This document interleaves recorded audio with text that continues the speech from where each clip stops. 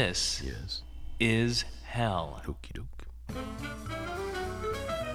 Manufacturing dissent since 1996.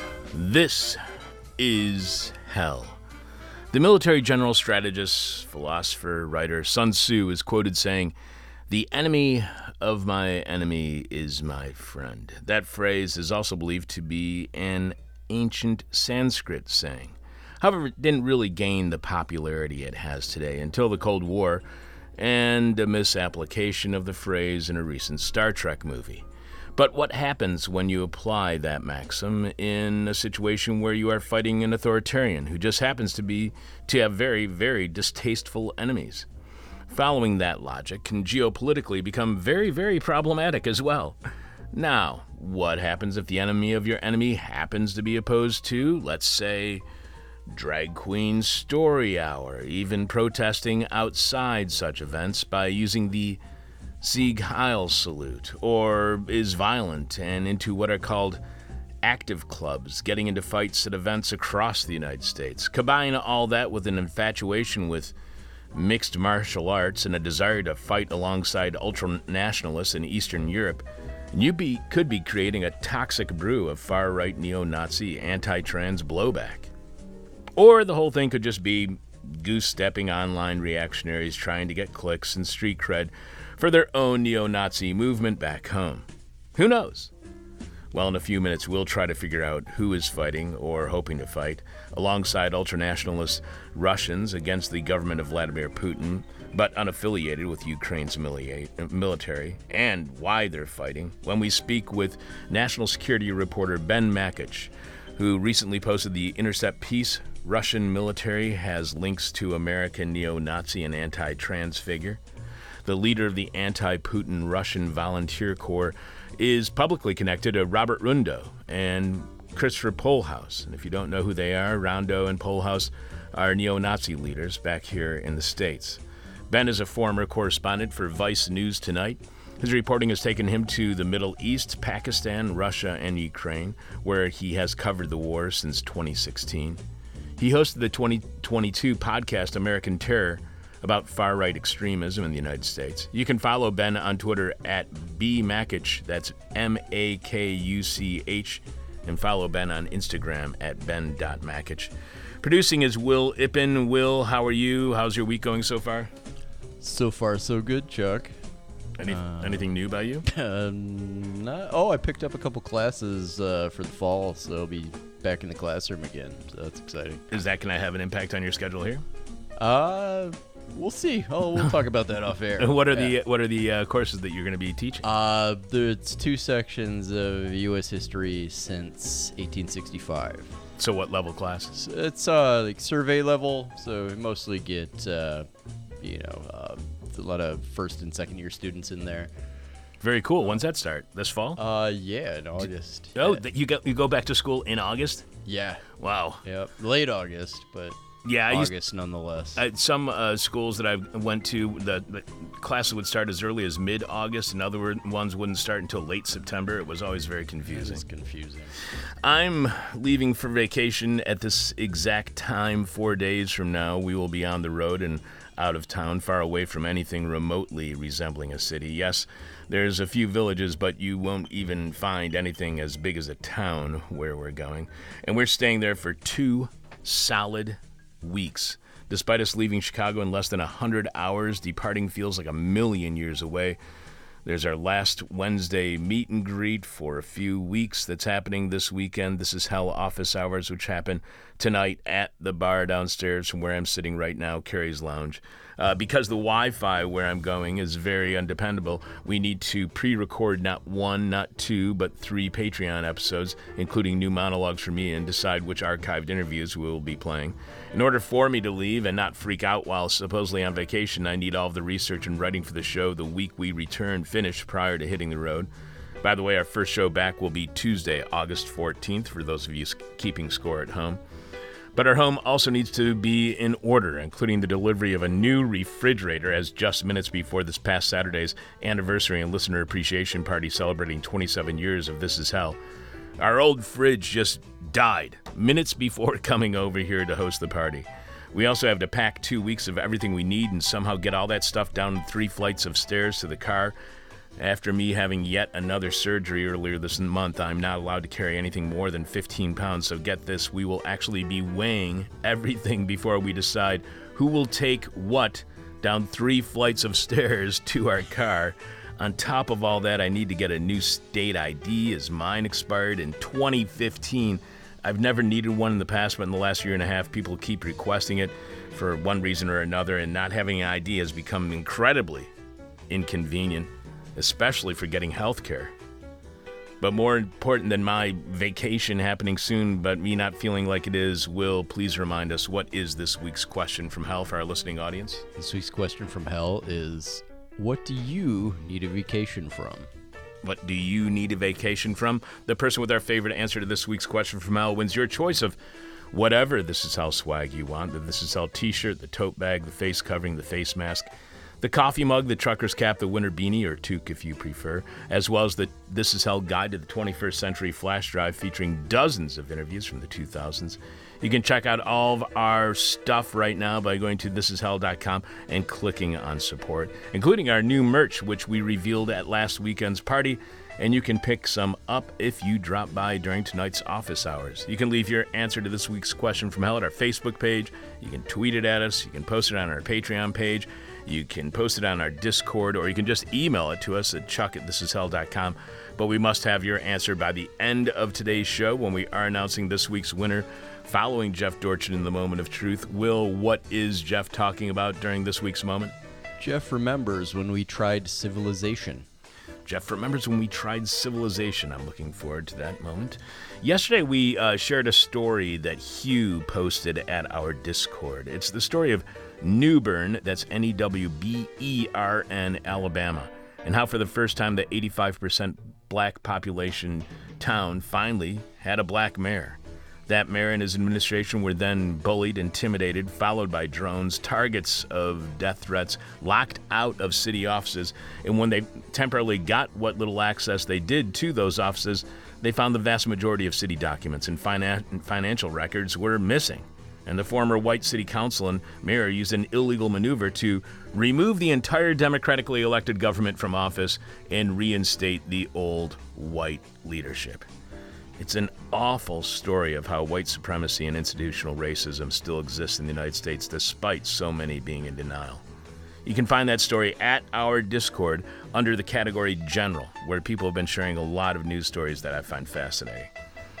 So, Hugh sent us another story that they believe will also spark the interest from our listeners, but for entirely and unrelated reasons. Hugh writes, not related to This Is Hell specifically, maybe hell man's, but just wanted to share that our Ontario government weed store is selling THC mayonnaise. However, as is the problem with a lot of links that have been shared lately, especially on social media platforms, the one Hugh shared goes nowhere. Why? I have no idea, but this keeps happening to me over and over again. A link is shared, even an ad, and you click on it and nothing happens at all. So I did a little research and found that legal recreational cannabis is aggravating Hellman's mayonnaise. I don't know why I said Hellman's mayonnaise. Apparently, some brands of THC-infused mayo are selling their product in similar packaging to Hellman's, which is not surprisingly, trademarked. In fact, did you know that Hellman's mayo has trade secrets as secretive as Coca-Cola? Who knew? And more importantly, who cares? You can make your own mayo, and it's way better. And just like regular mayo online, you can also easily find a recipe so you can make your own THC-infused mayo and not have to go all the way to the government store in Ontario. The only alternative ingredient in THC mayo from regular mayo is cannabis-infused oil, which is used as an alternative to vegetable or soybean oil. However, the recipe I found online was very, very potent. Every one I found was very potent, each including a whole cup of what's called cannabis oil. According to Insider.com, cannabis oil is very, very strong. Quote, there are 48 teaspoons in a cup. 1,078 milligrams divided by 48 teaspoons equals 22 milligrams THC per teaspoon of cannabis oil. That's a pretty potent teaspoon, since a standard dose of THC is 10 milligrams, not 22. You'll want to use no more than half, or roughly 1/2 teaspoon per dose. But that whole cup is in the mayo in every recipe I found. So if you are, for whatever reason, suddenly desiring making your own THC mayo or purchasing it anywhere, be very careful, because I have a feeling that if you put THC mayo on a sandwich, you will soon be waking up and wondering why your face is firmly planted in a partially eaten sandwich. Coming up, why is the Ukraine-Russia war attracting America's anti-trans neo-Nazis? Will shares more of your answers to this week's question from hell. We will tell you what's happening on Thursday's bonus Patreon podcast at patreon.com/thisishell, exclusively for subscribers. And following this week's moment of truth from Jeff Dorchin, we will be announcing the winner of this week's question from hell. Another end of the world is possible. This is hell. And how about this for the end of the world, or at least a harbinger of it? Unaffiliated fighting forces made up of anti-trans neo-Nazis taking up arms in conflicts between nations, choosing sides, and potentially bringing that training back home. Okay, it may not be the end of the world, but it's still pretty damn scary. Here to help us understand who is fighting in the Russia-Ukraine war, why they're fighting, and who wants to join them, national security reporter Ben Makuch recently posted the Intercept piece, Russian Militia has links to American neo-Nazi and anti-trans figure. You can follow Ben on Twitter at bmakuch, Makuch, and follow Ben on Instagram at ben.makuch. Welcome to This Is Hell, Ben. Thanks for having me. Thank you for being on our show. You write that in late May, an alliance of anti-Putin partisans used Ukrainian territory to launch a stunning incursion into Western Russia. Spearheaded by the Russian Volunteer Corps, or RVC, and its leader, Denis Kapustin, a wanted neo-Nazi and ex-soccer hooligan, the assault exposed just how vulnerable Russia had become to attacks since its invasion of Ukraine. So the question I think everybody would first be asking is, does using Ukrainian land for an incursion into Russia necessarily mean that this Russian Volunteer Corps, the RVC, must have some sort of coordination with Ukraine? Or is Ukraine right now, I mean, it's in the middle of a crisis, it's in the middle of a war. Is it just like the Wild West with little central government control and coordination? Well, I mean, I think it's a little bit of both. Like, if you look at the war, it's always attracted many volunteers going back to 2014. There's been thousands of people from all over the world, including the West and also from, former Soviet republics. Right now, in terms of the RVC and the Russian militias that are functioning along the border, it's been verified that they are acting in tandem or with at least the cooperation of Ukrainian intelligence and the military. I mean, you can't just have a military or have a militia the size in which the RVC is and not be and on Ukrainian territory and not be at least acting with their consent. And we know that some of them have received apparently medals from the Ukrainian government, or at least they've said they have. There's been some of their fighters seen at the Zaporizhia region, which is where a very famous or infamous nuclear power plant is that Russia's stashed weapons and explosives at. So we know that they're all over Ukraine and have used it as a base of operations. Not only that, they've had allegedly had a U.S. armored vehicles that have been given to Ukraine that they were using on some of these incursions. So there's really no doubt that they're acting with the Ukrainian military. I guess the question is, and I think this is something that's sort of at the core of a lot of my reporting, especially when it comes to Ukraine and the use of extremists and some of these organizations like Azov and the right sector. What happens when your country is completely, its very existence is called into question, and your enemy is very clearly an oppressive autocrat who wants to subjugate and do terrible things to your nation, and also based on an ethnic basis. And I think that's when you start seeing some of these types of organizations like the RVC coming to the forefront and seizing the opportunity to arm themselves and engage in the war. So is this an understandable and completely rational act, despite being an act of desperation when a nation with relatively little military force is fighting a major power? I mean, does it make sense that, well, you can't just weed out people and say, we don't want you to be here to defend our country because you're in such a state of desperation? That's I think that's a real philosophical question. And I think,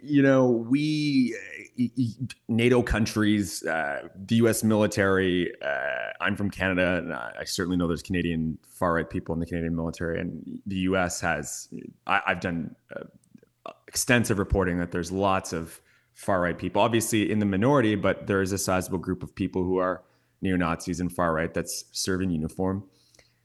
I think when it comes to making that gambit of we will arm and work with, and let's make no mistake, the RVC is not just a far right or there are guys inside of the group that are neo-Nazis. This is a group that is openly ultra-nationalist neo-Nazi. I mean, they essentially model themselves after a white Russian commander of the 30s. So this is, people who are trying to bring back the Tsar, and also was a fascist. So they are absolutely neo-Nazis. So when you make a deal with a group like this, and I think Ukraine has done this in the past, it's very well established that they have the Azov Battalion, which had huge elements of neo-Nazis, and for a very long time, and I think still does, or officially or unofficially, uses a neo-Nazi rune in its symbol, the Volsangle. You make those types of gambits, it's understandable at times of war, and I've covered conflict, and it's desperation, and what it looks like on the ground there's a lot of brutality, and I can understand why people look to whoever will help protect them. That said, you now have billions and billions of dollars of Pentagon weapons flowing into the country, and questions surrounding who is getting those weapons and what this is going to look like afterwards, especially when you're catering to these types of people. That's where I think we need to be, at least the U.S. government, and I think NATO has to be much more aware of what's happening, because and I hate to use the example, but it's a pretty obvious one. I mean, look at what we did when we were arming the Mujahideen in the 80s and what came from that. And as we know, very infamously, the Taliban rose from it, and also Al-Qaeda. So there's a track record of just sort of pouring weapons into some place and giving what we think are our allies weapons. And I'm not suggesting that Ukraine isn't an ally of the U.S., but elements of their military apparatus is certainly, anti-establishment and ultra-nationalist, and wants a fascist state. So I think it's something that needs to be considered. So, well, I don't even know if this is quantifiable, but is the Ukrainian military at this point equipped well enough and trained well enough where they don't have to depend on these organizations like the RVC anymore? I would say so, yes. They don't have to depend on them, but I think if you see what the RVC did when they did it, they made an incursion into the Belgorod region, and this is in Western Russia, and clearly forced the Kremlin and the MOD in Russia to take some of its troops and stop this from happening. Because I mean, how ridiculous is it if you're a Russian official that you started this war almost 2 years ago, and now your lands are being incurred upon, and you're being invaded to some extent. But that also matched up to a time when the Ukrainians were launching their counteroffensive, or their spring counteroffensive, which has had very mixed results as of now. But it clearly they have an effect, and they're useful, I think, to the Ukrainian military movement. That said, it's these types of groups, they form a minority of what actually encompasses the entire Ukrainian war effort. But I should also caveat that with, Ukraine also needs manpower, and they still need manpower. They still need more and more people to fight. And I mean, that's one thing that's facing the country. You have Russia, which is 100 million plus people, and Ukraine is nowhere near that. And they have much more reserves to fight with. Ukraine very much so could use these numbers. I mean, even if it's 300-400 guys, it's still useful. I think that's something that that I think listeners should understand. It, that type of number of skilled fighters who are, say, ideologically inclined and are passionate about their movement, whether or not it's ultra nationalists or not. It's useful and effective. So I think I think they're still at the point where they need everything they can get. According to an article in the New Voice of Ukraine from Saturday, July 15th, Russian Storm Z units, formed mainly from recruited criminals, have been increasing their presence in Bryansk Oblast, along Russia's border with Belarus. Ukraine's National Resistance Center said, quoting sources in the Russian Volunteer Corps. Storm Z is a so-called disciplinary military unit created by Russia's defense ministry on the same pattern as the Wagner Group mercenary company. Members of the unit are recruited in Russian prisons, being motivated by a reduction in prison terms and allowances of an amount of $2,000 a month. So are the anti-Putin partisan forces of the RVC in any way similar to, or are they very different from, being either a mercenary or disciplinary group made up of former prisoners and, as the New Voice of Ukraine calls them, criminals? Or is the New Voice of Ukraine not necessarily the best place to get your news about Ukraine? Well, look, there's a lot of news going on everywhere about this war. That's one thing there's been such a flood of information. But I would say, look, like Kapustin is, I believe he's actually banned from the Schengen zone. I think German authorities were able to put something into the court system to ban him from it. So I don't think the RVC necessarily has very clean hands, especially when you're recruiting from the neo-Nazi hooligan circles of Russia. And I've reported on that exact scene. I spent 2.5 weeks with a neo-Nazi hooligan firm in Siberia in 2017 or 2016. And I can tell you that I think pretty much to a man, all of them had served a prison sentence, was involved in petty crime, and many of them had served in the military. So are they do they have the same brutality as a convict who's been serving for 10, 15 years for murder or violent crimes like rape? I couldn't make that assessment. I would have to know more. But, this is something that Russia has been doing as a feature of the war from the very beginning. I mean, Prigozhin the Wagner mercenary leader, was recruiting from prisons pretty much at the outset. When things started to go poorly, I think it was like a week later, he was pictured or videoed recruiting for the Wagner group. So Russia has done... I mean, in Russia, and to be clear as well, Russia's courting of not only neo-Nazis, but of inmates has been far worse and far more involved than anything Ukraine has done in terms of allowing, far-right elements in their military to be fighting. I mean, Russia makes no bones about it. They will use anybody. I was reading something recently that, they will sacrifice 1,000 men in order to find out where a sniper is and then launch thousands of artillery shells on it. So they're very wasteful and they'll take anybody. So I think in this context, no matter what Russia really does, especially this Putin regime, what they do and how they court these groups, it's certainly far more severe. And I think it, borders on pretty evil. So is this, are we looking at neo-Nazis fighting neo-Nazis? Oh yeah, absolutely. I mean, that's happened already. If you look at the wars or the war in Donbass before, the full scale invasion of the country in February 2022, and I covered it. And I'd been with a group called the Right Sector, which is ultra nationalist, but also has anarchists and other types of political extremists inside their organization, but also a huge contingent of neo-Nazis. They were fighting on the other side some of these Donetsk people's groups, that many of which had huge contingents of far-right neo-Nazis from Russia. So this is something that's been a major feature of the war for years. And even now we know that there are, I mean, Utkin, who is essentially the real, I think, the real namesake for Wagner. It was his call sign in the military. Sort of was Prigozhin's number two. This is a man who loves the Third Reich and has tattoos that suggest so. Is clearly like a fascist, and he was part of like the Russian security services. So this is not new. I mean, not to mention Wagner. I'm sure some of your listeners know that Wagner is quite popular with the Third Reich and also with neo-Nazis. So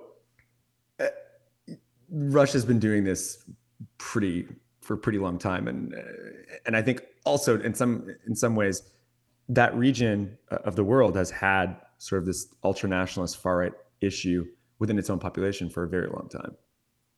And there's the Wagner group has gotten so big they've even been involved in what's called state capture in places like Mozambique. You were mentioning earlier just pouring weapons into a situation to solve the problem, how that, we can look back in the Mujahideen and how that led to their power.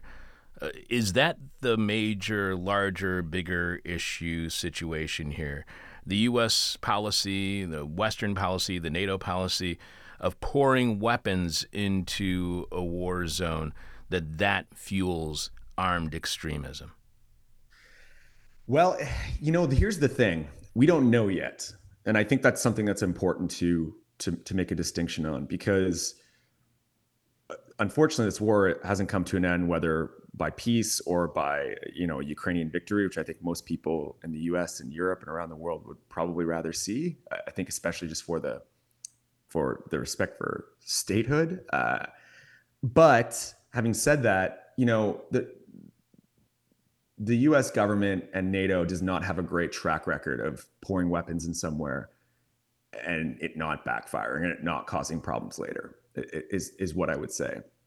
Now, of course, I think Ukraine is a far more responsible party. And I think the majority of whatever's being given to them is being used properly. And they are a fairly professional military that, is using what they get because they're desperate for it. And many of their top guys have had lots of training in different NATO militaries, and certainly the U.S. military has trained them. So they're much more of a responsible party than, say, a bunch of Mujahideen fighters in the 80s who just wanted to shoot down Soviet helicopters and didn't really have any connections to, professional militaries. But I think what is something that is going to be an issue, and certainly I've had this told to me by some members of Ukrainian military apparatus. One guy who was a part of the Azov political side, he told me that, Ukraine's going to be the next Texas when this is all over, the amount of weapons that have poured into it. And I think when you have elements of the far right and neo-Nazis, which, we certainly do in the Ukrainian military, however small they are, and they are a very small minority, these are people who are very politically motivated and radical in a way that suggests in the future, if they're not given what they wanted and they have access to weapons, they could be a problem. And I think this is something that will face Europe as a security concern when this is all over. I mean, I have a joke with a friend of mine who also was reported from Ukraine pretty extensively. We'll know the war is over when, Odessa is quiet, no longer getting missile struck, but some gangster there gets taken out with a Javelin missile in the back of his limousine, because I think that's what's going to happen. You're going to have a lot of weapons lying around, and we'll see who gets them. That sounds much like the situation was before 2014 in Ukraine, with in the way in which it was being described in the national media that criminal leaders were controlling different parts of the country and that they were all in competition with each other. Are we just going full circle back to where everything began? Well, I think, the Zelensky government has been even recently, the crackdown on MPs and on military officials. They're very, very keen on rooting out corruption. And I think that they're wise to do so, because the country was extremely, and I think, to be honest with you, I think still certainly has elements of it, very corrupt. I mean, it's one of the most corrupt countries in the entire world up until 2014 and even after. I mean, when I was there in 2016, I remember the Ukrainian National Guard stopped us at a at a checkpoint on the way out. It was like the last checkpoint out of Donbass, and they were trying to shake me down for a bribe. I mean, this is 2016 when I think at that point I'd actually even covered the Ukrainian military getting trained by NATO forces. So this is something that the country is really contended with. I do honestly believe that the Ukrainian government's very interested in stopping this and stemming it. But when this war is over, it's really going to be a test. And I do believe it will end at some point. And I do think that Ukraine will be independent from Russia. Now, will some of these old power structures come back? Time will tell. As I said, I do think Zelensky's been quite effective so far in trying to root it out. But these, as we know, and there's countries in Europe that are still wildly corrupt. So it will certainly be a feature of the post-war landscape. You write of the wanted neo-Nazi and ex-soccer hooligan who spearheaded the RVC attack from Ukraine into Russia back in May. For years, Kapustin has maintained public links with two notorious American neo-Nazis, Robert Rundo, the founder of the street fighting group Rise Above movement, which was at the center of the 2017 violence in Charlottesville, and Christopher Pohlhaus, an ex-Marine and leader of a group that terrorizes drag events in the United States. So the group, according to numerous sources, that Pohlhaus is in charge of, or supposedly a leader of, is called the Blood Tribe. And according to the Anti-Defamation League in 2023, Pohlhaus and Blood Tribe members began participating in anti-LGBTQ plus protests. At such protests, Pohlhaus has led members of the Blood Tribe dressed in red and black uniforms bearing the group's symbol and flying a large swastika flag in aggressive chants in front of a large banner reading, "There will be blood." According to NPR, Rundo is a self-professed white nationalist and fascist. He also regularly traffics in anti-Semitic tropes. He's facing charges in California for rioting and conspiring to riot at political rallies with members of his racist fight club, again, the Rise Above movement. In fact, he has been facing those charges for 5 years and was finally arrested in Romania at the end of March of this year for the purpose of being extradited back to the United States. Is there then been some new global trend that private or otherwise unaffiliated far-right paramilitary groups made up of mercenaries and former prisoners and potentially current criminals are joining forces in war zones? Or are they not as much cooperating? Are they in competition with each other? So is there a global trend of this happening, not just within Russia and Ukraine, but elsewhere? And are they working together or are they working against one another? Well, I think if you want to look at actual war zones and sort of the connections in the global far right, that the only place that's really happening, I think, is Ukraine, and obviously in conflict with Russia. There has been a history of it as well in Colombia and Venezuela. Some individuals have joined paramilitary groups in Colombia to fight the Chavista government in Venezuela.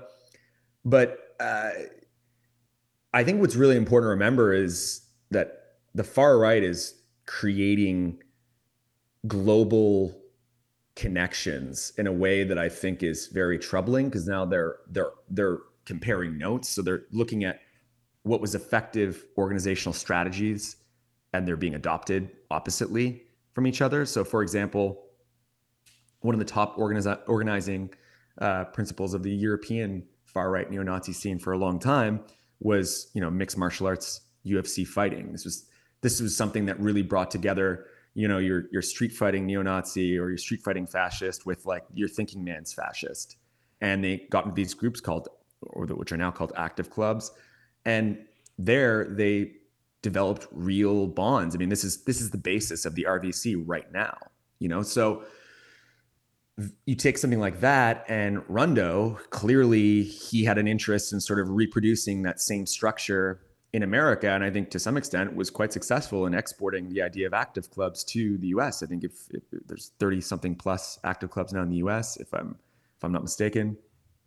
And even Pohlhaus, similarly, I think he looks at the fascist fight club as also partially an organizational example.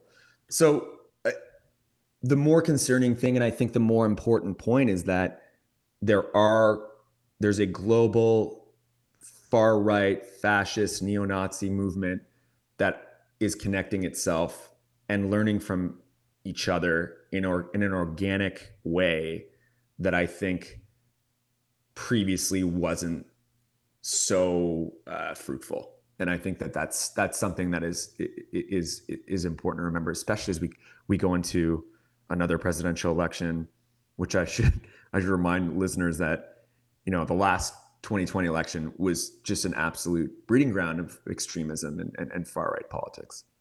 So, can you explain to me why neo-Nazis are so fascinated by soccer hooliganism and, this MMA fighting? What is it about neo-Nazism that leads people to be attracted to those? What does that reveal to you about the neo-Nazis today when they're so into MMA and soccer hooliganism? Well, you know what? It goes back to the Third Reich. Like, why are all these? It's the same question of toxic masculinity and dudes who just need to be what they call the Ubermensch because they're clearly insecure and need to make themselves some sort of ultimate fighting machine. I mean, this is something that goes back throughout the entire lore of neo-Nazism post World War II as well. I mean, they see what Kapustin is doing, and they're seeing it as like the manifest destiny of white supremacy, right? Like he's now he's commanding his own forces and is a not only political but paramilitary force during a conflict. And that's what's something that blew my mind, is that I know Pujols pretty well. I've been reporting on him for a long time. I've interviewed him, and he can be a bit of a showman, but he's also, his activism, he really does carry through what he says he's going to do. And to see that this sort of fringe white nationalist figure in the U.S. who showed up to a drag event in Ohio with a pistol on his hip could be connected to someone who very clearly is a paramilitary figure in the war in Ukraine, not only blows my mind, but to him and to other neo-Nazis, this is the model. This is how, they all want to accelerate the collapse of the U.S. government or the collapse of society in order to create their own white ethno-state or their own white community, and to engage in extreme acts of violence in a paramilitary setting. And I think, and I've seen this many times, and in the neo-Nazi community in the United States, they also loved the Azov battalion because they were doing the same thing. They'd become sort of veritable warlords of Mariupol. And to them, looking at that group of people, it's like, look what we could do. Look what we could do if this all starts to fall apart. And I think that's something that's very attractive to them. We are speaking with national security reporter Ben Makuch, who recently posted the Intercept piece, Russian Military Has Links to American Neo-Nazi and Anti-Trans Figure. You can follow Ben on Twitter at Ben Makuch, and you can follow him on Instagram at ben.makuch. So you write that in the wake of Russian mercenary leader Yevgeny Prigozhin's mutiny against President Vladimir Putin's regime weeks ago, Kapustin illustrates just how radical some of the faces of armed opposition to Putin really are. Why does Putin attract such a radical right-wing opposition? How is he not nationalist enough for ultra-nationalists? Well, what's interesting is this has been a feature of his reign the entire time that he's been the president of Russia. The far right has always hated him because the far right, to them, he's not going far enough. He has courted the West in the past. He does want to be, to some extent, a global figure that is accepted.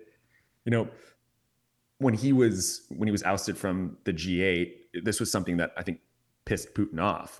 He wants to be accepted. So his politics are, while autocratic and dictatorial, this is someone who would have had a problem with the Holocaust, and that's really what the line is, I think, for the far right. They don't want some catering individual who doesn't want to actually exterminate people, right? So to them, he doesn't go far enough and never has.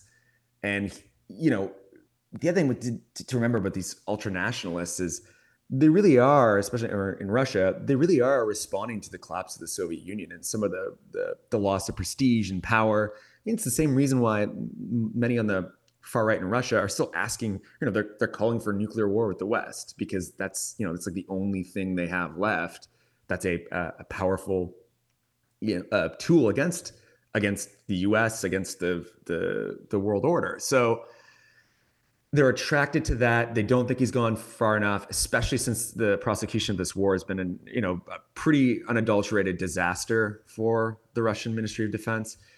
You look at someone like Igor Girkin, who was just arrested. He's an ultranationalist blogger, a former FSB officer.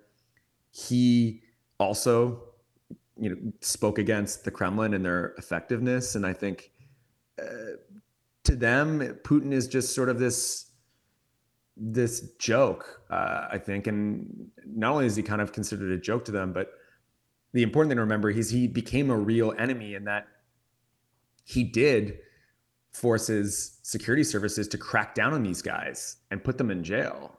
Like I said, I've met personally with some Russian neo-Nazis who had served terrorism and extremism sentences in Russian prisons, you know, and it was mostly for soccer hooliganism or, you know, things similar to street violence. So he really is this figure, this really maligned figure for the far right in Russia. But there have been U.S. political leaders who have actually been calling for the assassination of Vladimir Putin. Is the alternative right now to Vladimir Putin? Do we know to what extent that alternative in Russian leadership would be any better or worse than Putin?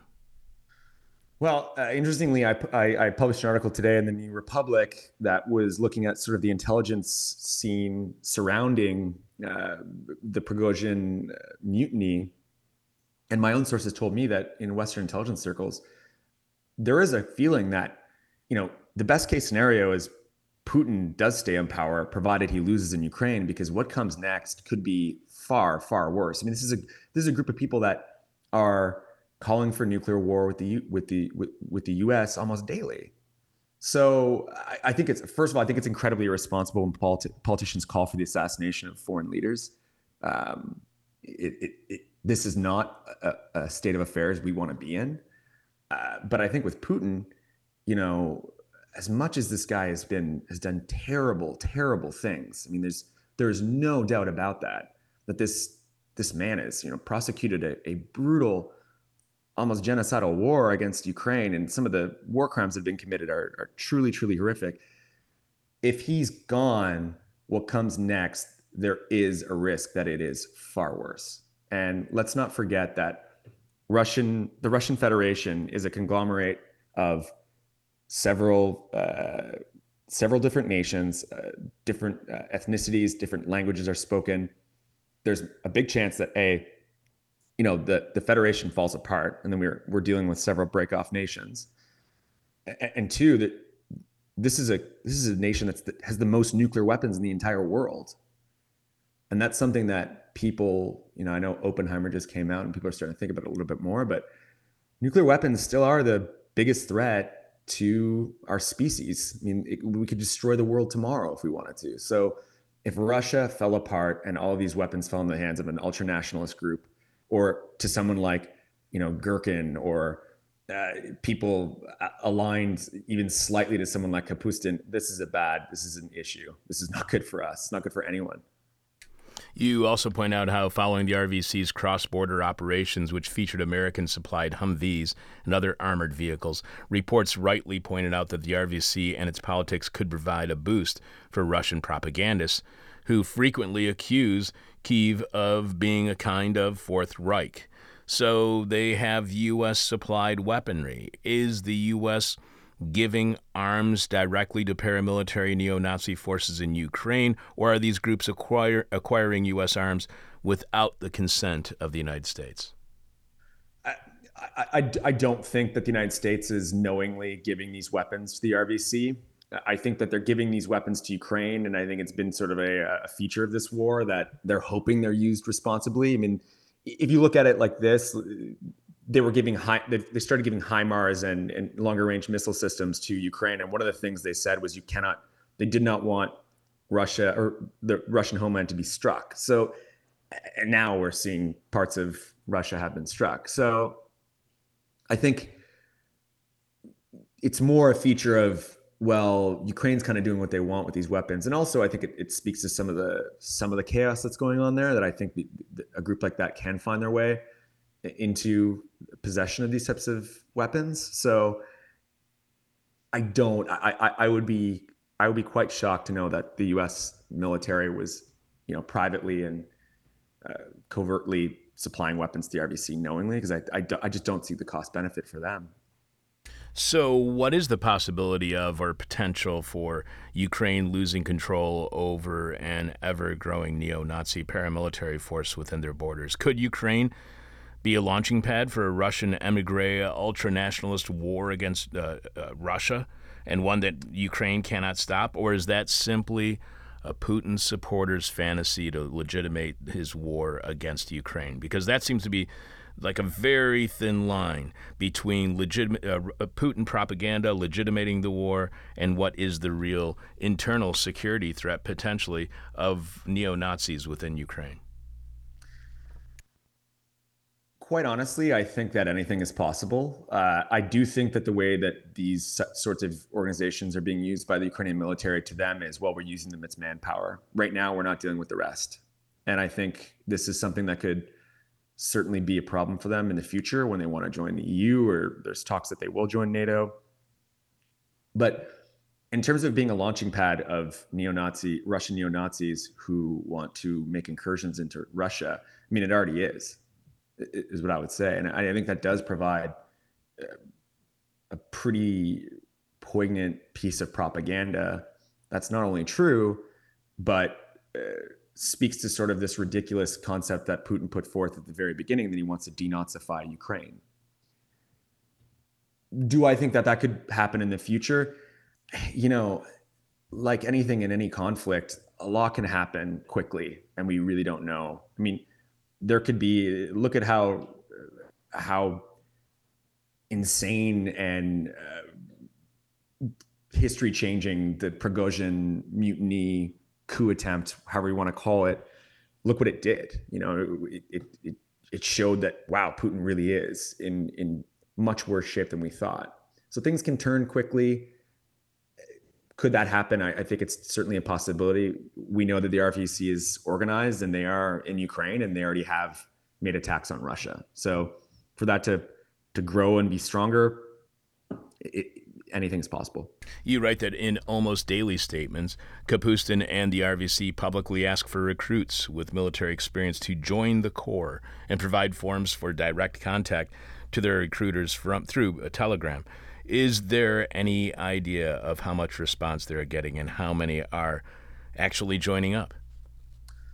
Well, yesterday they posted a video, which looked like several men, probably about 24, if my memory serves correctly. And it was men who were hopping on a bus and giving their passports up to an RVC recruiter. And then there's some clips of them training, and the passports were all Russian passports, from what I was able to tell. So it's growing. I mean, I think it's definitely growing. There's no doubt about that. I think that they are clearly getting some interest. I think that this is a moment where Russian ultranationalists and nationalists are seeing their spot with Putin and seeing that this might be a time where they could go after him. So they're getting a response. Christopher Pohlhaus, who's the ex-Marine neo-Nazi leader of the Blood Tribe we were talking about earlier, he's pledging to go over and join Kapustin in some capacity. So it's not shrinking. That's for sure. But is this just about anything other than earning credibility for Pohlhaus, even exaggerating participation to gain attention? Is this all some sort of con by online neo-Nazi influencers trying to get clicks and make money, or is it something more than that? Well, look, we know fact for fact that there has been American neo-Nazis who fought in Ukraine. And there's certainly, the other thing I'm aware of is there is a secret pipeline of some design, getting some of these guys with military experience into Ukraine to fight. It's been true for many years before the full-scale invasion happened. How many of them are actually there right now? That's tough to tell. I think, and again, I do think time will tell as to how many of these guys went over and who they were. But speaking directly to Polehouse, this is someone who has typically been boisterous online, but unlike other neo-Nazis, his activism, he's put it into effect. He said he was going to move to Maine and try to start a compound in a white ethno state, and he moved to Maine, and he apparently did actually start building something with other members of that area. He said he wanted to start doing more street activism and confronting these drag events. He's done it. So, for him to say he wants to go to Ukraine, I think it's more, will he be able to get into the country without the authorities saying, no, you can't come in? That's a bigger question. And I think, many of these guys say they're going to go, but the follow through isn't always there. But, I've known many foreign fighters who didn't know what they were doing on Sunday and ended up in Ukraine on, Thursday. It's not the hardest place to get into either. So to answer your question, I don't think it's just for clicks. I think it's partially for that, but I think there is some real follow through with some of these guys. And it's something look, you can listen to me, or you can also look at some of the US government documentation on this. I mean, DHS and FBI, they are worried about these guys coming back, and they're worried about guys going over. And I don't think that they have those worries if there wasn't evidence that it actually was happening. We were mentioning earlier the pouring of weapons into a conflict zone. Do you think this is in any way, all these kind of unaffiliated forces that are within Ukraine, and also what we are seeing with the way in which the Putin government is recruiting people into the military, do you think this is in any way an outcome of or related to the global increased privatization of militaries and wars worldwide? Are these kinds of paramilitary groups growing? And are they all far-right neo-Nazis, or will they fight for whoever will support them financially? So is this something about the privatization of war that we're seeing worldwide? And will they basically fight for anybody without a political cause? You know what? I would actually say no. I think the privatization of militaries, it's a broader problem. These sorts of situations, I think what's happening is, in terms of the availability of weapons, and it's a complete example of the streamlining of organization, right? This is not, some of these groups like the RVC or Azov or any of these militias. It's very similar to the way ISIS just completely formed up in 2014 in Syria and Iraq. Like, the fact that we have global movements that can connect covertly, that can have shared ideologies, and they're able to come together, and they're actually able to like fly somewhere, meet in a place, and then join a group.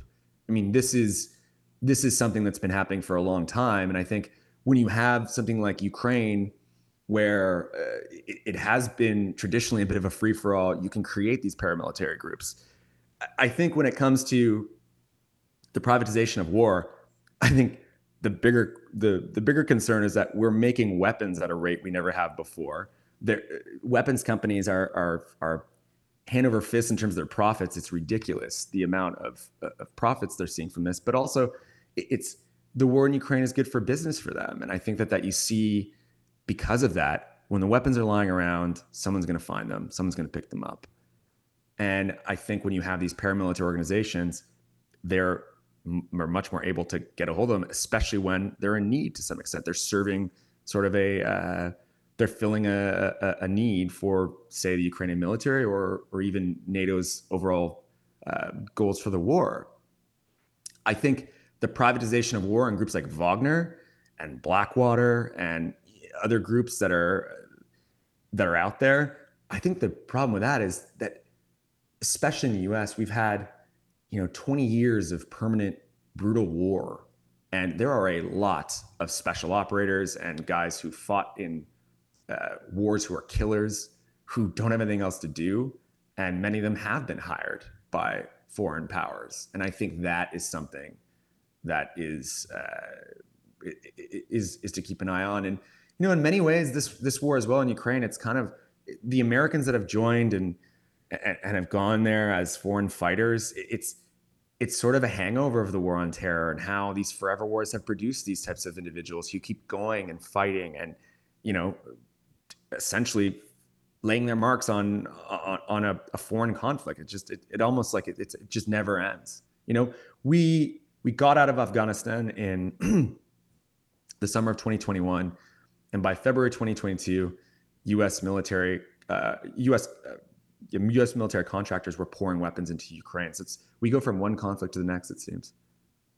So, again, bigger picture, is the issue just the U.S. military and industrial complex and its profit seeking around the world and the dependence the U.S. economy more increasingly has on that military complex? And that's a completely different conversation. Right. But I'm happy to talk about it again. But I can definitely preview it. I think that's probably one of the biggest problems facing the world. I don't think it's just the U.S. I think look at Russia. One of its chief exports is military goods. Right. Like Russia, I think in large part did this war, and Putin did this war in order to show that they still got it. Like they still got the juice. And I think what I always tell people is, they're not making these weapons so they're not used. It's not for peace. These contractors, when they make something, they need to sell it. So when it comes to the war in Ukraine, I think it's filled a massive hole in the military-industrial complex's profits that they thought they were going to lose following these forever wars. Now, I remember at first during the war, at the early goings of the full-scale invasion, you had people saying that the military-industrial complex was losing money, and I remember telling people, that's BS. And right now, first of all, the U.S., the Pentagon is going to start giving weapons, and it's usually from stock. They're going to have to replace that, so then they're going to get the contracts for that, and then on top of all that, they're going to see what's going on in Ukraine, and they're going to say, well, we need all these new other types, we don't need these types of weapons, we need these types of weapons, and they're going to boost those profits. And then when you see NATO, they're going to react to it and say, well, what do we need for the next war with Russia, or what do we need for the next war with China? And that's exactly what we're seeing. Poland is undergoing a massive militarization right now. They're buying F-35s, they're buying Abrams tanks, they're buying tanks from South Korea. Germany, for the first time, is militarizing in a way that they haven't since World War II, and we all know how that ended. So the world, quite often when you have these military buildups, they lead to worse things. I don't have to talk about World War I and how the naval buildup led to what it is now, or what happened with that war. And we'd see the same thing in Southeast Asia. There's a huge boon of naval weapons around the South China Sea from multiple countries.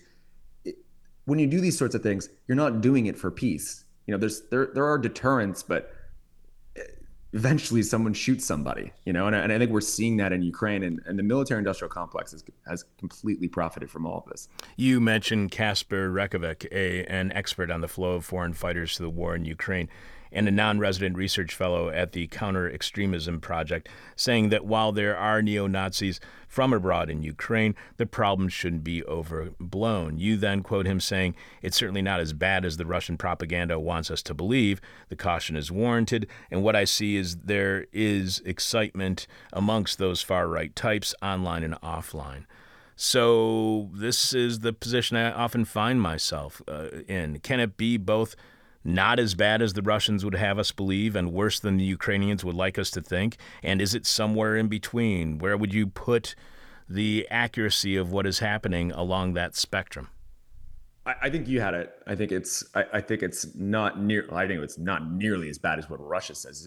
But also Russia is saying that every Ukrainian soldier is a neo-Nazi, which is ridiculous. If you put the number of the far right linked units of the Ukrainian military, it's only I think 1%, maybe a little bit more, but that's extremely low. In terms of the movements and people being interested in the war and the connections and whether or not they're sending people and people are getting involved from the far right globally, I think it's worse than the Ukrainians want you to think. And I think they clearly have a vested interest in that. I don't think they want to be portrayed this way. And I do think the Ukrainian military and the security services there are pretty interested in stopping it. They have been in the past. But, this is also a function of war and conflict. I mean, this is what happens. It's not as if we haven't had tons of far right guys serving in the war on terror and were attracted to it because it was, this, in many ways, racialized war that attracted white supremacists. Same thing's happening in Ukraine. And I think more importantly for the extremists and terrorist watchers, there's a potential that those types of individuals are still there and they've got weapons in a country that has in the past been highly corrupt, but also will be facing a post-war world, which is in almost every context of a post-war difficult and an environment that caters to extremists, but also to criminal networks, which also the far right is very connected with in Ukraine and in Russia. So, as I said, I think it's nowhere near as bad as the way Russia is describing it. I also think it's probably worse than Ukraine likes to think it is. We could have this conversation for another half hour, but unfortunately we don't have that much time in our schedule. But Ben, I do have one last question for you. And I just want to stress to everybody who is listening, read this entire article because there's a whole bunch that we didn't get to touch on. Again, we've been speaking with national security reporter Ben Makuch. Recently posted the Intercept piece, Russian military has links to American neo-Nazi and anti-trans figures. You can follow Ben on Twitter at @bmakuch and follow Ben on Instagram at ben.makuch. I promise we do this with all of our guests. Ben, our final question is what we call the question from hell, the question we hate to ask, you may hate to answer, or our audience will hate your response. I had a whole bunch written up for you, and then you said something earlier in the conversation that I thought would be a great question from hell, a great thing to touch back on. I asked you why there's so much interest amongst neo-Nazis when it comes to MMA and hooliganism, and you said that this is toxic masculinity and a sense of insecurity. What do you think causes that insecurity and even fear within neo-Nazis that makes them lash out with this toxic masculinity? What are they insecure about? I've been saying this since I covered, I got my big breaks covering the path of ISIS fighters from the West joining the war there from places like Canada and the US and Europe. And they were leaving this, the sanctity of these peaceful nations to fight in a war where people were, often being beheaded with their heads being put on spikes. And I think the thing I said was, and I stick to it when it comes to these neo-Nazis and it comes to people like Kapustin and others, I think testosterone is the worst drug on earth, and the frontal cortex of a young man is brutal at best. And I think that there's an age range between probably 16, 17, all the way to mid 20s where these types of people just crave violence in some way. And I think that when you have these types of conflicts and these types of ideologies, they cater to it. I think it's the same reason that you have, these ridiculous fascinations with people like Andrew Tate. And I think, when it comes to neo-Nazis, part of it really is catering to this ridiculous male obsession with violence. And I think, we're in some ways hardwired for it. And I think most men are able to deal with it in some way. But when it comes to these types of neo-Nazis, I think they don't. And I think that they indulge in their lesser angels. Ben, I have really enjoyed this conversation. The writing is fantastic. I really appreciate you being on the show. And now there's a huge problem with your life because I have your contact information. I'm going to annoy you from now on to be back on the show. Thank you so much for being on. This is absolutely fascinating work, and I really appreciate it. Thanks so much for having me.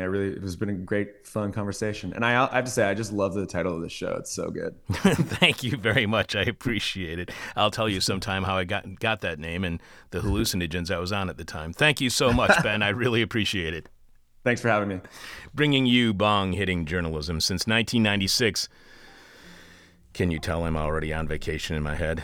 This is hell if you learned something, and I don't know how you could not have learned something from Ben and the connection between U.S. anti-trans, neo-Nazi, soccer hooligan, MMA enthusiasts, and the war between Russia and Ukraine. Become a subscriber to our weekly bonus Patreon podcast, which goes live on Patreon at patreon.com/thisishell every Thursday morning at 10 a.m. Chicago time, where you can show your support for completely listener-supported This Is Hell by visiting thisishell.com and, you guessed it, clicking on support. Will, please remind us what is this week's question from hell and tell us how our listeners are responding so far. This week's question from hell is, what do you need a vacation from? And let's check out Discord. On Discord, Kim G says the summer slump. That's a thing. I guess. I don't Dog know. days, I guess. Dog right? days, yeah, it gets kind of gross out. It's a little gross today. Yeah. Kongaku says hell. There you go.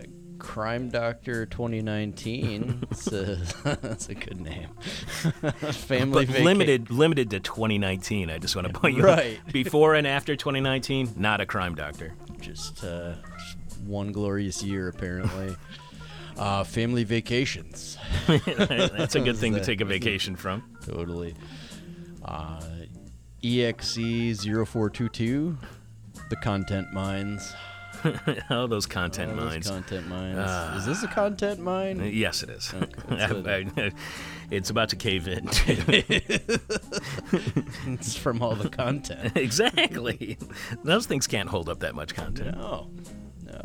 Over on Twitter, Hockey Pango says, white people / myself.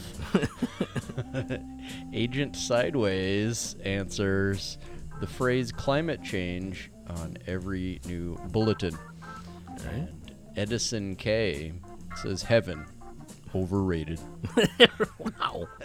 All right. Got more? Or you want to wait till after Let's see. Jeffy? I'll do a couple Facebooks, then we Okay. can go to Jeff. Brianna K says the outdated demand of the 40-hour work week. Oh man. And then That's just sad. Riley C. I want to know more about this, Riley. Answers my tapeworm. You know, my grandfather had a tapeworm. Oh yeah. I never met my grandfather, but I did find his tapeworm in a jar in my Whoa. grandmother's attic. Man.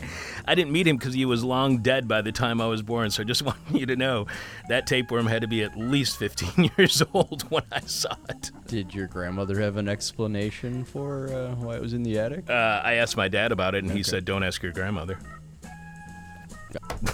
That's I don't know what's going on. that opens up so many questions. And when she's Roma, you don't know what's going on. There's Sure. there's something. Yeah. Something. Any others?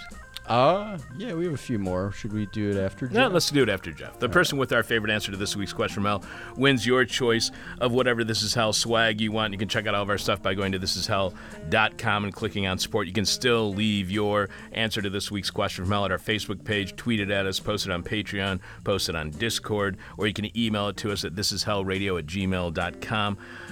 Keeping it real deep in debt since 1996. This is hell, and if you want to help us climb out of that debt, you can subscribe to our Patreon podcast at patreon.com/thisishell. Because going on vacation is all I can think about, a family vacation, mind you. On Patreon this week, I have some cognitive dissonance concerning that vacation with family, an annual vacation to the same place dating back 65 years as of this August, an annual family vacation, the history of which dates back to before I was even born, before I was a twinkle in anybody's eye. A vacation that now only has one surviving member from that original cast who started the whole thing, and the fact that we started the last couple of weeks of shows with guests who discussed and are proponents of family abolition, as in abolishing the traditional family. So I'm having a little bit of a disconnect between the fact that I'm going on family vacation and I'm been talking about abolishing the family for the last couple of weeks. But when I think about the people at our annual family vacation, it is far from a traditional family and always changing. In fact, I bet if you take a closer look at whatever people you consider family and what you consider your family, those traditions are likely breaking down within them as well. Also on Patreon this week, we are sharing an interview from 20 years ago when, due to my finances at the time and work commitments of myself and my non-wife, and the show was just starting, it was just in its infancy, we could not join in on our family vacation fun. At that time, 20 years ago today. So both as a follow-up to last week's 2015 talk with Brian Muir on Brazil and to see what I was doing rather than going on vacation, we will be playing our August 2003 conversation with Wendy Wolford, co-author of the then just published Food First report entitled Now It Is Time, the MST, the Landless Workers Movement, and Grassroots Land Reform in Brazil. But the only way you can hear me reconsider family before my family vacation and a 20-year-old talk on Brazil's landless workers movement is by becoming a Patreon patron at patreon.com/thisishell. Coming up, Jeff with the moment of truth, the rest of your answers to this week's question from hell, and we will be announcing this week's winner. We'll also tell you what's happening on the next couple of weeks of This Is Hell. You are listening to God's favorite radio show, Prove Me Wrong. This is Hell. And Will, I know you have Hefe on the line. 1, 2, you know what to do. One more time. The moment of truth, the moment of truth, the moment of truth, the moment of truth, the moment of truth, the moment of truth, the moment of truth, the moment of truth, the moment of truth, the moment of truth, the moment of truth, the moment of truth. Dare to be aggressively humble. The two most canonical science fiction works when I started high school in the mid-1970s were Dune, which around then was still a trilogy, and the Foundation series, also a trilogy. Dune was written by Frank Herbert and Foundation by Isaac Asimov. Both authors were born in 1920. Herbert died in 1986, Asimov in 1992. In both trilogies, humans have established themselves on planets all over the galaxy. In both trilogies, the organizing model of the galaxy is the Empire. Empire is, in fact, the name of the cloned multi-generational triumvirate ruler in Foundation. The head of the galactic empire in the Dune universe is the Padishah Emperor Shaddam IV of House Carino. I wonder how much those seminal science fiction trilogies, The Lord of the Rings and Chronicles of Narnia of science fiction, influenced the galactically imperial daydreams of today's crop of eugenicist utilitarians calling themselves long-termists. I love the quotation from Vonnegut I keep seeing on social media that may or may not be a rebuttal to these would-be space edgelord conquistadors. To me, wanting every habitable planet to be inhabited is like wanting everybody to have athlete's foot. Why do you find it necessary to call them edgelords, you might ask? I didn't. I called them space edge lords, because all three of the highest profile examples of overprivileged jerks only went to the edge of space.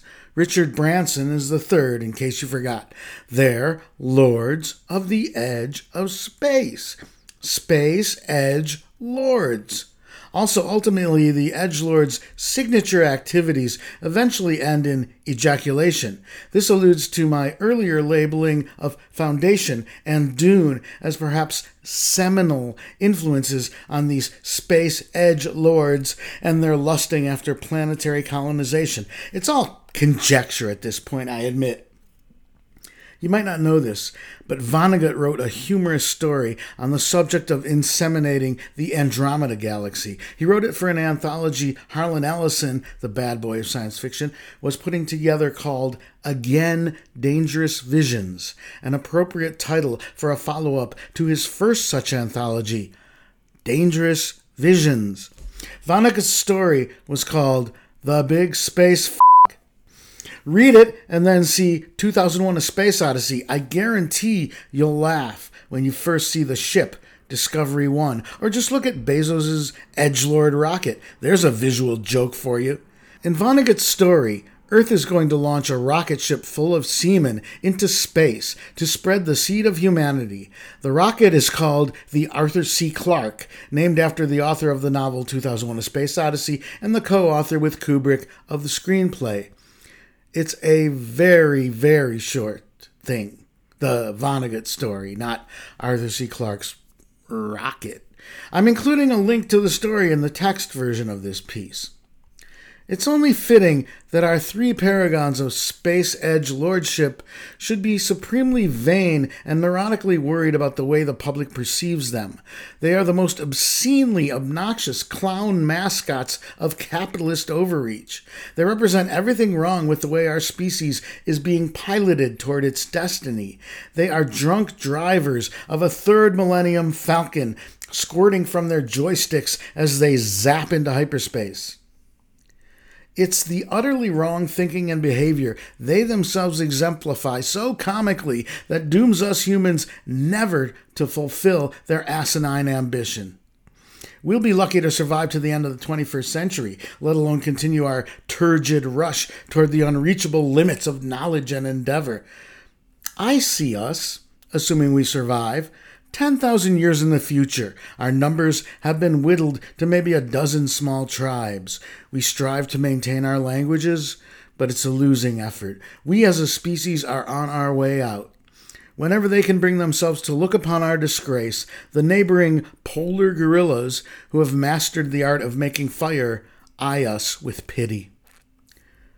But one or more of us happen to salvage copies of the Foundation trilogy, Foundation, Foundation and Empire, and Second Foundation, and Dune, Dune Messiah, and Children of Dune. We strain to read them to each other in the eternally cloudy dusk of the last temperate forests of the South Pole, but we are successful in spite of the waning of the light and of our intellectual powers.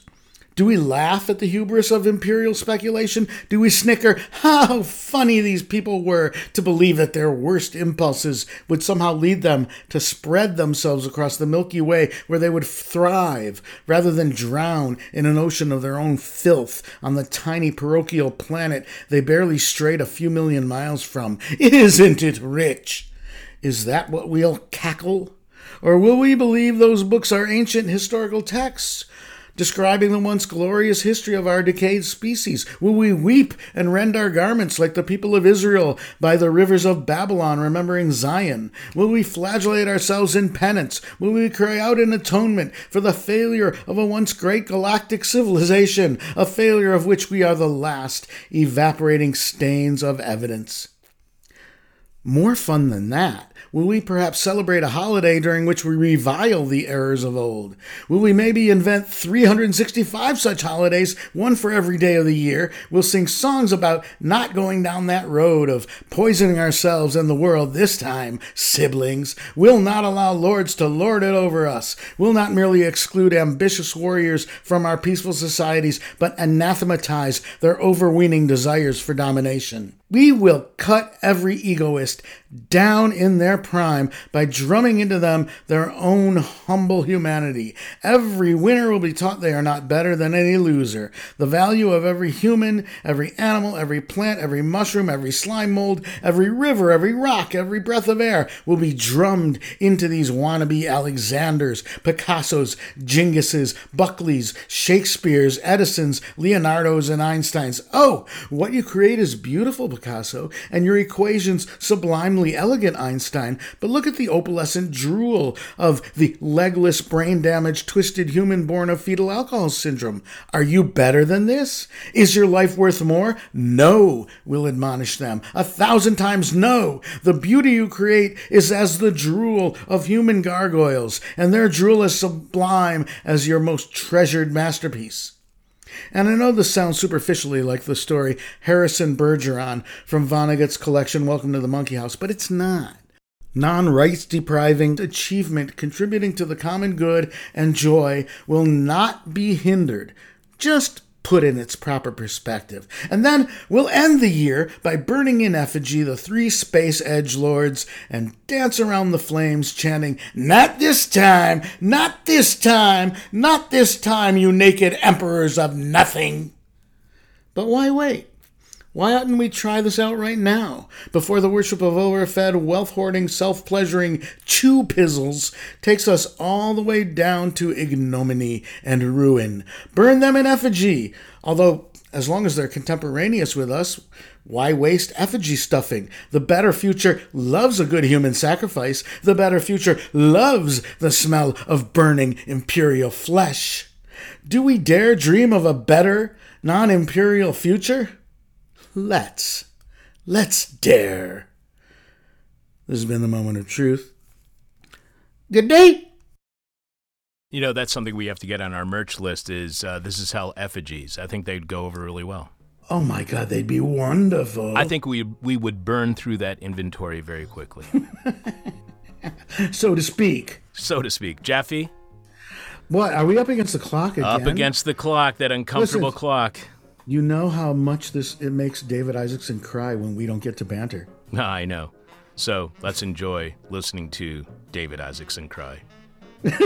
Okay. All right, Jeffy. Till next time. What? Stay beautiful.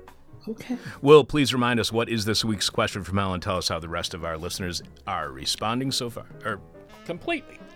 This week's question from hell is, what do you need a vacation from? Jeffy's still on the line. He sure is. Take the Hot Mike. I'm glad we cut him off. I just cut him off. All that power. Let's see. You've gone mad. So over on Facebook, Thomas Kennedy answers to the question, what do you need a vacation from? The Anthropocene. Yeah, I'd love that one. Yeah, That's a good one. It's a good one. Yeah. Fabio A says life, the universe, and everything. Pretty much covers it. Yeah. Doug M says vacate my body, vacate my soul. Wow. Suck my, it's a P word. All right. It's not radio friendly. I see. And let's rock and roll. All right, Doug. Wow. There's a vibe going on. Yeah. In Doug's place. Yeah, Doug's on vacation. Let's see. And I think that's it. All right, so the answers I like the most were, and if anything really sticks out to you, Will, Yairo M saying work in the work adjacent petty dramas. Nasrafesh saying the poison ivy, it keeps showing up at the landscaping job I'm at the past week and a half. I'm pretty good at washing up at the end of the day, but when you're in it, you're in it. And I like that just because they're an outdoor worker, which is, you know, a lot of people aren't thinking about them during climate change. And PF saying all the forest fire smoke working outside in the heat gets pretty hellish when that smoke sets in. I did like Thomas K. as the Anthropocene. And Riley's my tapeworm. Any of those really stick out to you? Tapeworm tickled me. Tapeworm did tickle me as well. Having a vacation from your tapeworm. Yeah, let's go with that one. All right. That's pretty damn good and very personal. We really appreciate you sharing, Riley. I hope that you have the best of luck with that tapeworm. Please send us any updates. Yes, and let me just tell you one thing. Don't pull. Whatever you do, don't do not pull. So congratulations, Riley. All we need is your a mailing address, and tell us which piece of merchandise at thisishell.com that you want when you click on support. By the way, Neil C., you were last week's winner of the question from hell, and you actually came all the way from Brooklyn to the party. I'm not too sure. Did you pick up your This Is Hell merch for a winning, or do we now have to send it to you? My answer to this week's question from hell, what do you need a vacation from?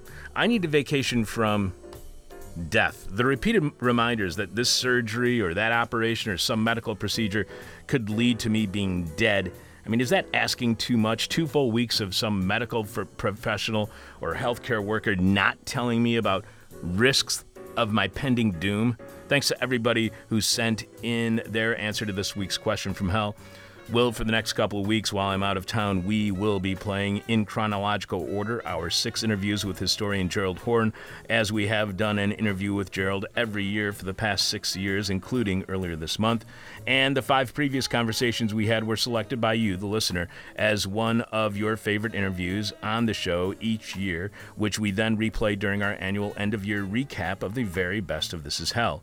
So, do you know anything else about what's happening within the next couple of weeks? Are we doing? I know Seb says he's going to do a live Moment of Truth in 2 Mondays. Are Ronaldo and Jeff just sending you in best ofs? Do you know? I'm pretty sure we're getting best ofs. Yeah. Okay. which are always great. A huge thank you to all of this week's producers, Kat Jarvinen, Dan Kugler, Will Ippen, who are all going to be here during This Is Hell office hours this evening.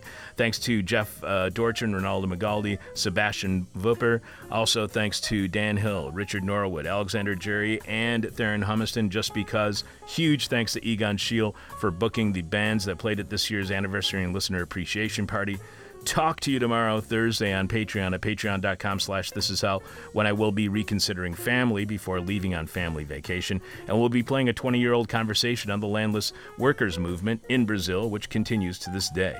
This Is Hell office hours, our weekly meet and greet that's really a drink and think, are happening tonight, Wednesday, beginning around 6 p.m. at Carrie's Lounge, 2251 West Devon Avenue in Chicago's West Ridge neighborhood. These are our last office hours until, I believe it's Wednesday, August 16th. So if you want to hang out for office hours, this is a good time to do it, and especially tonight because we'll be under a severe thunderstorm watch or warning. I'm your bitter, blind, broke, gap-toothed radio show host, Chuck Mertz. Again, thanks to Will Ippen for producing today's show. There's only one way to get over all the problems that we've introduced to you on this week's set of shows. That's by sitting down in the lotus position, turning your palms towards the sky, focusing on that burning white dot in the middle of your forehead, and saying the simple words, "Everybody's stupid." My demon is on my butt. My demon talks to me in profanity like a sailor. And my demon tries to knock me down. And my demon tries to put me on a hell ride. Thank you for listening to This Is Hell. For more interview hell and to support the show, visit thisishell.com.